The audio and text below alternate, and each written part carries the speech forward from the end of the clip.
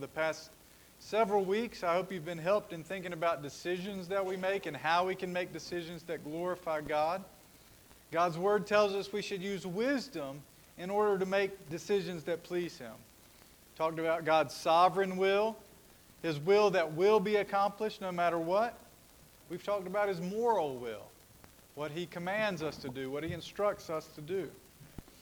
And I'd like to take the next couple of weeks to apply this to our church, God's will for our church this week, and then next week, what is God's will for your church involvement or for the Christian's church involvement? And I think this occasion of the New Year is the perfect time to talk about something like this. The New Year is good for looking back over the past year to see how you've lived, looking back and examining the things that were important to you, the things that were important to your life. It's good to ask questions like this. What is driving us? Why do we exist? Have we forgotten our purpose, our mission? You know, as we think about New Year's resolutions, I don't know if some of you are making New Year's resolutions to get fit or to eat healthier or to save money or what, but this last line of the song we sung should make us think deeply about our lives. The earth will soon dissolve like snow. The sun forbear to shine. The end. The Lord is coming one day, and even if He doesn't come in our lifetime, our end will be soon enough, won't it? Think about the things that we are passionate about. Things that I'm passionate about Carolina basketball. I love that. Some people are passionate about food. Nothing gets them more excited than good food. I like that too. We're passionate about work. We're passionate about our fun. We're passionate about many things, but are we passionate about growing in godliness? About the things that will not only be helpful to us and beneficial in this lifetime, but in the lifetime to come? Do we care about those things? This is a good time to think about that. To think about what priorities we have put in our life over the past year and what priorities we will put in our life this year. Thinking about our church. What is God's will for His church? And are we fulfilling that will? This morning, this is what I want us to consider. What is God's will for His church? What is God's will for us as His church here in Gibsonville? First, we have to say that it's God's will for His church that we would glorify Him, that we would bring glory and honor to God. The Scripture itself is clear that this is the reason everything in all creation was made, so that it would bring glory to God. That's why we're encouraged in 1 Corinthians 10:31, no matter what you do it for the glory of God. The second question in the Baptist Catechism is, what is the chief end of man? That means, what is the main purpose of man? And the answer goes like this. Man's chief end is to glorify God and to enjoy Him forever. Is that your chief end? To glorify God, to enjoy Him forever. Man's highest purpose is to bring glory to God. When a woodworker builds a beautiful chair, its excellence and beauty, its workmanship, reflects back to the maker, not just to the chair. The chair wasn't created for its own glory. It was made so that the creativity, the goodness, the skill of its maker would be recognized. In the same way, all of creation doesn't exist just for itself. And we weren't made just for our own enjoyment, for our own pleasure. Rather, we were made to point back to the creativity, the glory, the power, the goodness of our great God. That's what it means to glorify God. That our lives, that everything about us would be one big finger pointing back to God, saying He is great. He is wonderful. It stands to reason that since the church is the people of God, we as a community of believers exist for this purpose too, to glorify God. We, the church, exist to glorify God. Now, this probably sounds obvious to you, right? That's obvious. We exist to glorify God. But it's important that we give a lot of thought to it. What we think our purpose is directly affects what we will do and why we do it.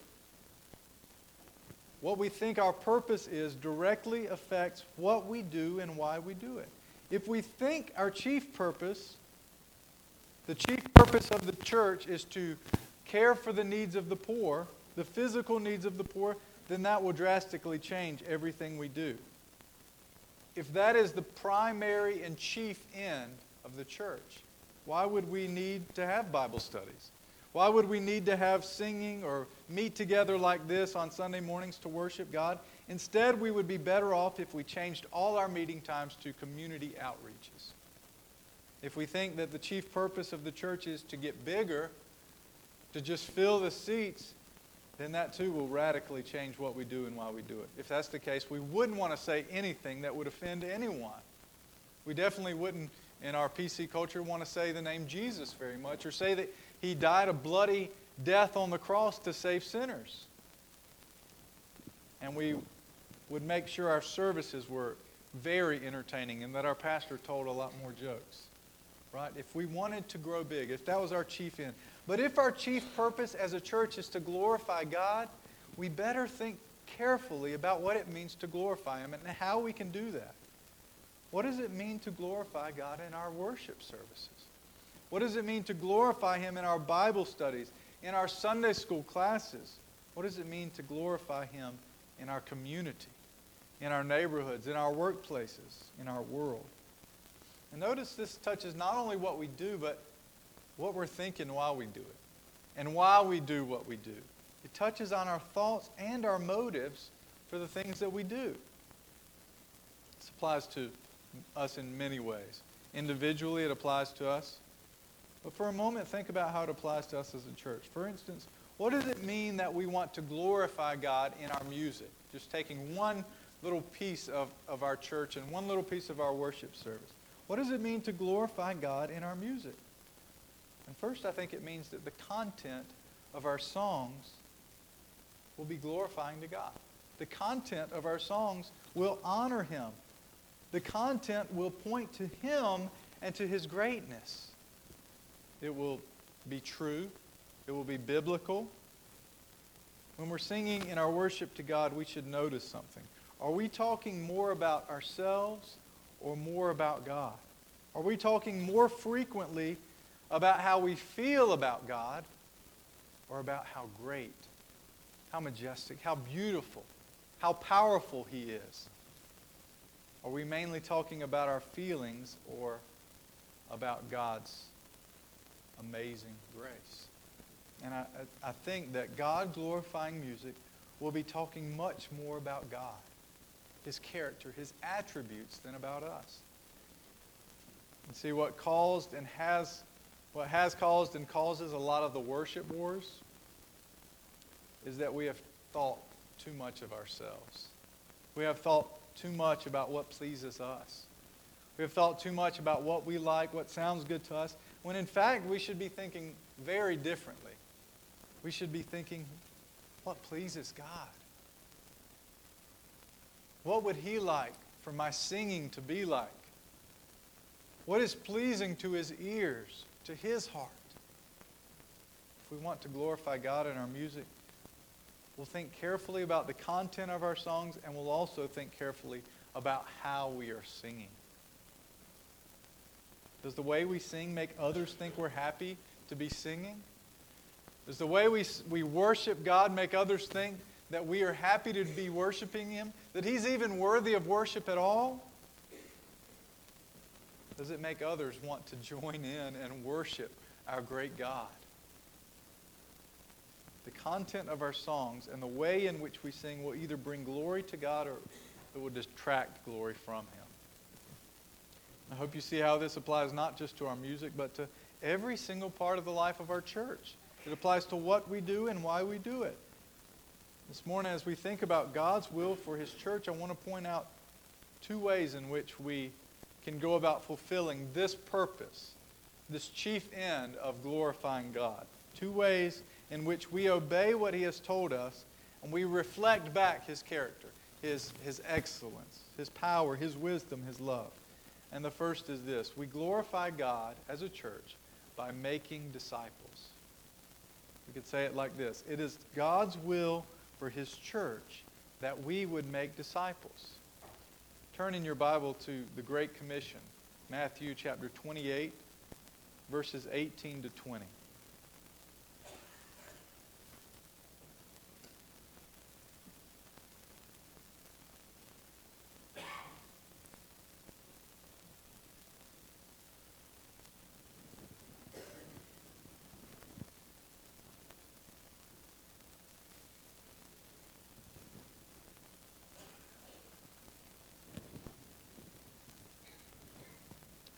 In Matthew 28, 18 to 20, Jesus says, "All authority in heaven and on earth has been given to me.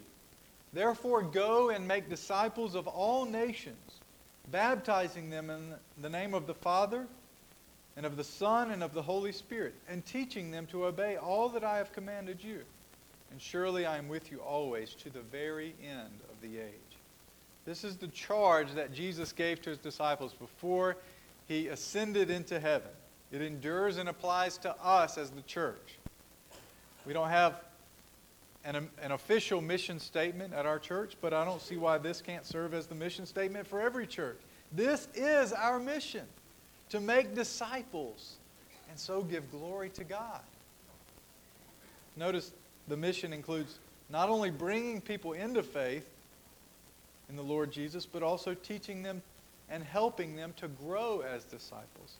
This mission includes both what we call evangelism and discipleship. It includes conversion, someone becoming a Christian, someone becoming a follower of Christ, and it includes someone growing in their knowledge of who God is, growing in their desire and ability to follow Jesus. This is our mission. But have you ever wondered what would happen if we forgot our mission? What if we forgot our mission? I'm so thankful for Christian missionaries. They've given their life for the sake of Christ and His church. They've made huge sacrifices. You know the Most family that we're supporting. They're going to be headed to France and then Cameroon pretty soon. They're sacrificing for the sake of the gospel. They've sacrificed the enjoyments and comforts of America. They have sacrificed seeing their family and friends on a regular basis. They have sacrificed, their parents have sacrificed being able to see their grandchildren on a regular basis for years on end. They're giving up so much of what we treasure and enjoy, all for the sake, in the Moss case, of translating the Bible into languages people can understand. But imagine if there was a missionary family who had forgotten their mission. They made the initial sacrifices and went to a foreign country, but then, after a while of hard going, what seemed to be little fruitfulness, they started becoming more and more comfortable in this new land. They ended up spending most of their time at different jobs, at their work, or with friends. They never really talked about the mission anymore. They never did much to push forward the mission anymore. They would no longer be called missionaries, would they? Because they had lost their mission. They had forgotten their mission. They would have forgotten why they went to a foreign land in the first place. There isn't much worse than when a missionary forgets his mission. But it must be just as bad when a church loses and forgets why it exists. When a church forgets what it's supposed to be doing. Brothers and sisters, we have to consider this for ourselves. Have we forgotten the mission? Do we remember what it is? Have we forgotten why we were formed 100 years ago and why we exist? Think about our church. Are we working to fulfill our mission of making disciples? Is everything we do geared towards bringing in new believers and discipling the believers that are here? Growing disciples. Making disciples and growing disciples. And notice that you're a part of this mission as well. Did you see what Jesus said we are to do after we make disciples, how we are to teach them, teaching them everything I have commanded you. Have you learned to obey everything Christ has commanded you? Have you reached perfection as a Christian saint? And you're still on your journey of Christian maturity and sanctification. We have to think about this. What better time to think about it than the new year? Are we fulfilling our mission? Are we bringing in new Christians? Are we making disciples? Are we helping our church members to grow? To learn to obey Christ more? Do our programs reflect this mission? And if the answer to those questions is no, then we should reconsider what we're doing and why we're doing it. But notice one more thing about the Great Commission, though, before we go on to our next point. God has given us certain means to carry out this mission. Sometimes we might say that the methods change, but the message stays the same. But I think it's the case that the primary methods stay the same, along with the message. Let me ask you this. How are people saved? How do people come to faith in Jesus? By what method do they come to know the truth of the gospel? Isn't it someone speaking the gospel message to them? Romans 10:13 through 15 says, "Everyone who calls on the name of the Lord will be saved. How then can they call on the one they have not believed in? And how can they believe in the one whom they've not heard of? And how can they hear without someone preaching to them? How will anyone preach unless they are sent? As it is written, how beautiful are the feet of those who bring the good news." And verse 17 says, "So faith comes from hearing the message, and the message is heard through the word of Christ." This is the God-ordained, the God-given means for making disciples. People come to faith in Jesus when they hear the message of Jesus Christ and they believe in that message. The primary method we have for fulfilling our mission is preaching the Word. Preaching the gospel, the good news of salvation. This is how people will come to be saved. So when they're here in church and they hear the good news of a Savior who died for sinners, they're hearing the message. And when you, by extension, when you scatter out into the world, into your workplace, into your school, into your community, you are proclaiming the message. You are striving to make disciples. Consider then, are we working hard to bring others to discipleship? Are we working hard to bring others to church? And I don't mean those who already go to a Bible-believing, Christ-centered church. I mean those who are unchurched, or those who go to a church which doesn't preach the Word. Friends, this is the way, the primary way that God fulfills His mission through us as the church. He uses the Word preached to bring sinners to faith. And He uses the preached Word week in and week out to grow us, to teach disciples to obey everything that Jesus commanded. This is a long-term project, making disciples. We have to be in it for the long haul. Let's not forget our purpose, to glorify God in all that we do. And let's not forget our mission, to make disciples. Because anything else we do is just fluff. To make disciples all the way from conversion to Christian maturity. And finally, let's not forget our character. This is the second way in which we glorify God. God's will is for His church to be pure. God's will is for His church to be pure. Pure means something that is not mixed or adulterated with any other substance or material. Jesus said, "Blessed are the pure in heart, for they shall see God." We read in 2 Corinthians 11 that Paul's desire was that the Corinthian church would be presented to Christ as pure. And it's the same in Philippians 1:9-10. Paul says, "This is my prayer, that your love may abound more and more in knowledge and depth of insight, so that you may be able to discern what is best, that you may be pure and blameless in the day of Christ." Every time we see the word saint in the New Testament, it refers to someone who is set apart. Christians, we are saints in this sense. We are set apart from the world for a special purpose to glorify God. God's will is that His church be separate and pure from the world. If you've ever traveled to a third world country or overseas somewhere, you know it's not safe to drink the water. I went to Africa in 1998. They gave us all kinds of instructions about the water and how we should use it and how we should not use it. We certainly weren't supposed to just drink it, guzzle down a cup of it without filtering it or treating it in some way. We weren't even supposed to brush our teeth with it. We weren't supposed to wash our food with it. We had to use bottled water for everything. So the water was not pure. It had impurities in it. Although the stomachs of those who had lived there had gotten used to it and could drink it and be just fine, we couldn't. It affected us in bad ways. Several of us from the mission team got sick that summer, and part of it was because of the way we used the water. We didn't listen to the instructions. We made some mistakes and used wrong water, some impure water.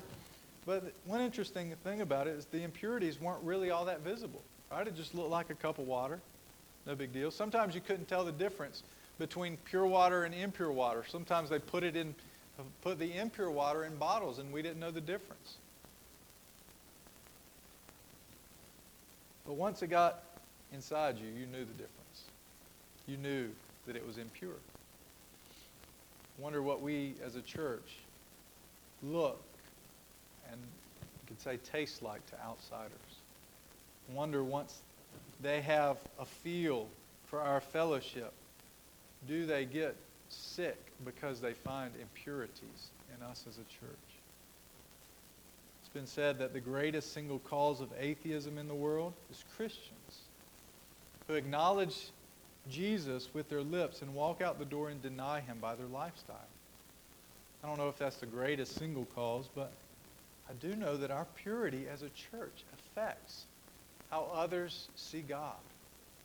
Our purity affects how others see God. This is a part of the reason why God wills that His church be pure, so that others will see our good works, will see our unity, will see our love for one another, and glorify Him. I know there will always be sin dwelling in me, sin dwelling in us as a church. We're not perfect people.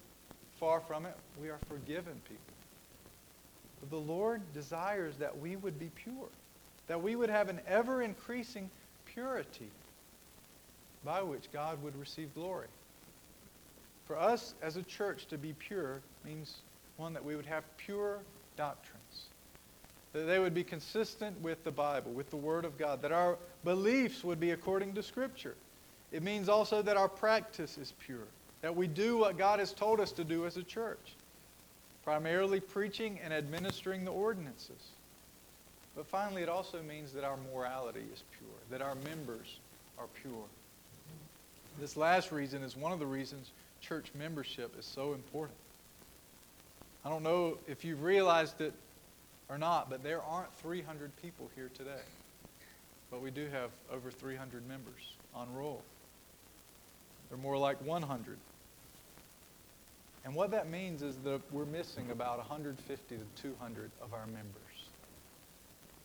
That's a problem. I think that causes us to have some impurities in our church. There's something missing there. There's something broken.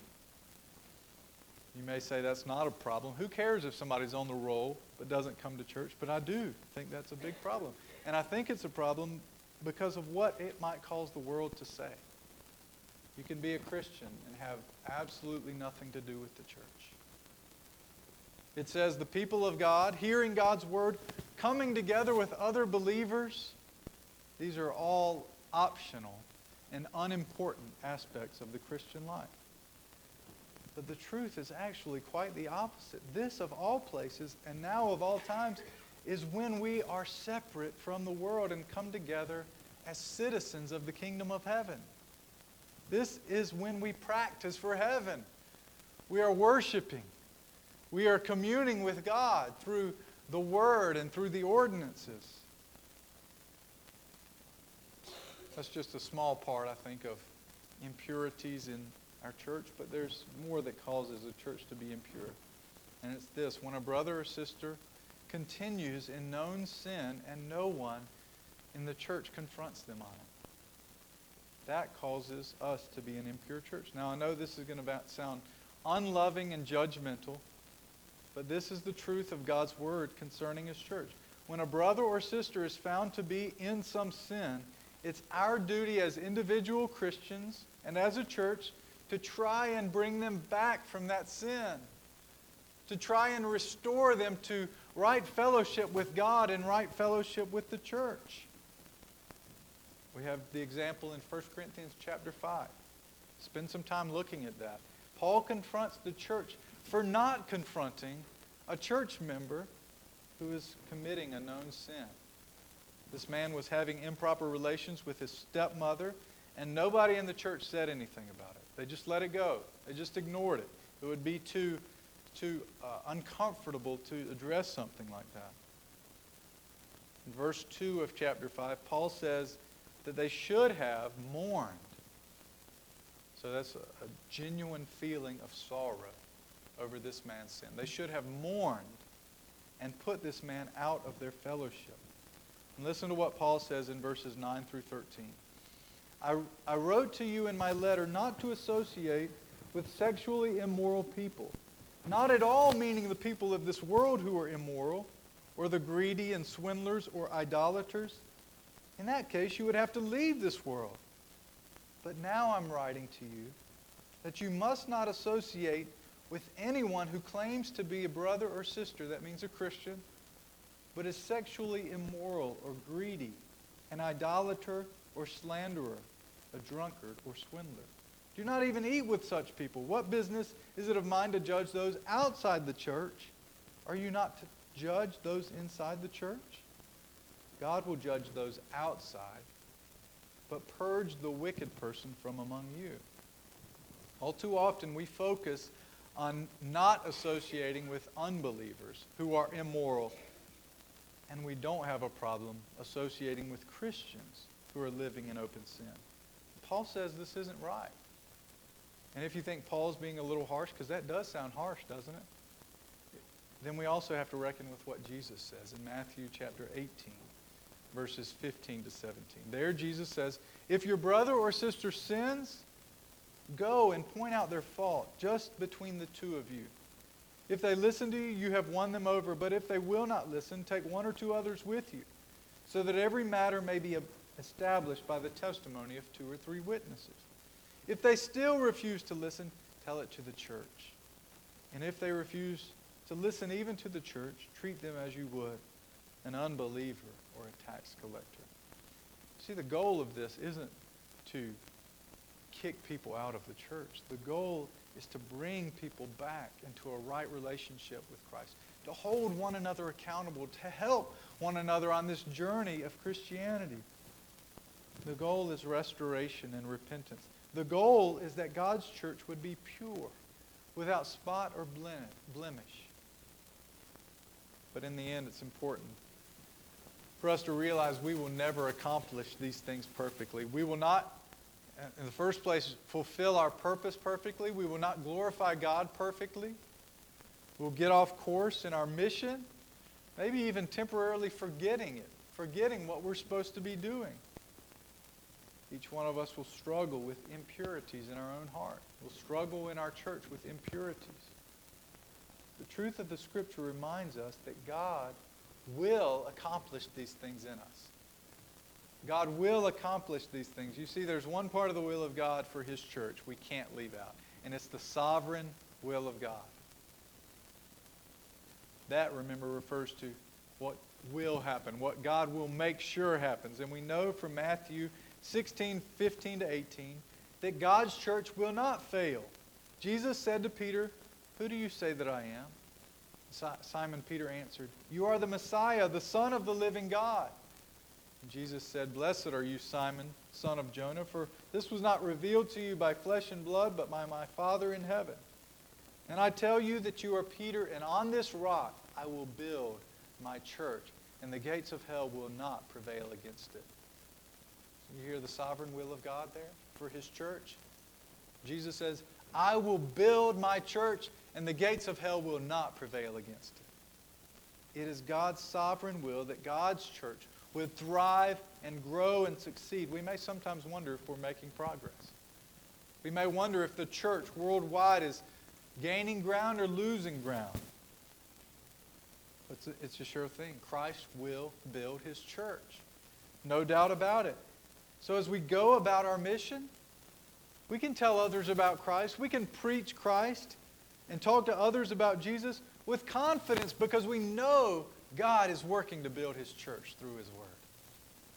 Is that how you share the gospel? With confidence that someone is going to hear it and believe? Or is there just this overwhelming timidity about sharing Jesus?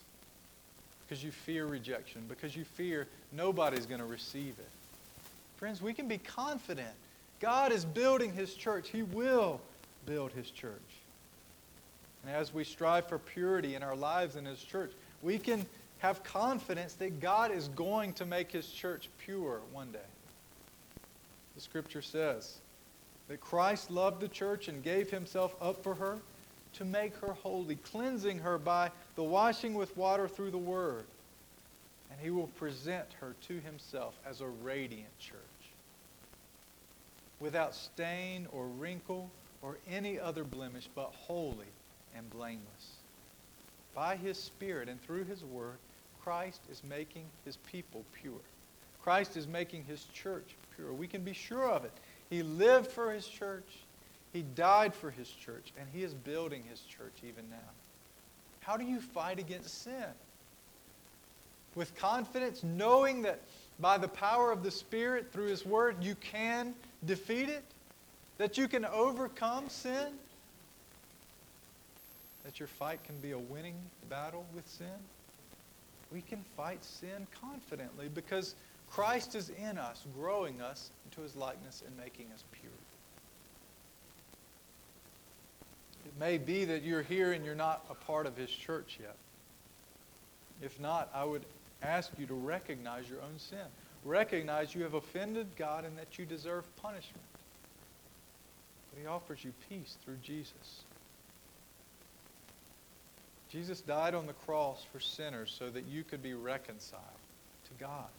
So that you could be forgiven of your sins, so you could be acceptable to God. So recognize your sin and turn away from it. Repent of your sins and trust Jesus to save you. And He will make you a part of His church. He will save you. He will grow you. He will begin to make you pure for the day when Christ comes. I know many of you are Christians here as well. Let us consider what is at the top of our priority list. Things that are temporary and fleeting or things that are eternal. The glory of God. Do we even care about the glory of God anymore? Do we care about becoming godly? Perhaps we need to spend some time in repentance and examining our own hearts. So let's take a moment to do that. Let's pray.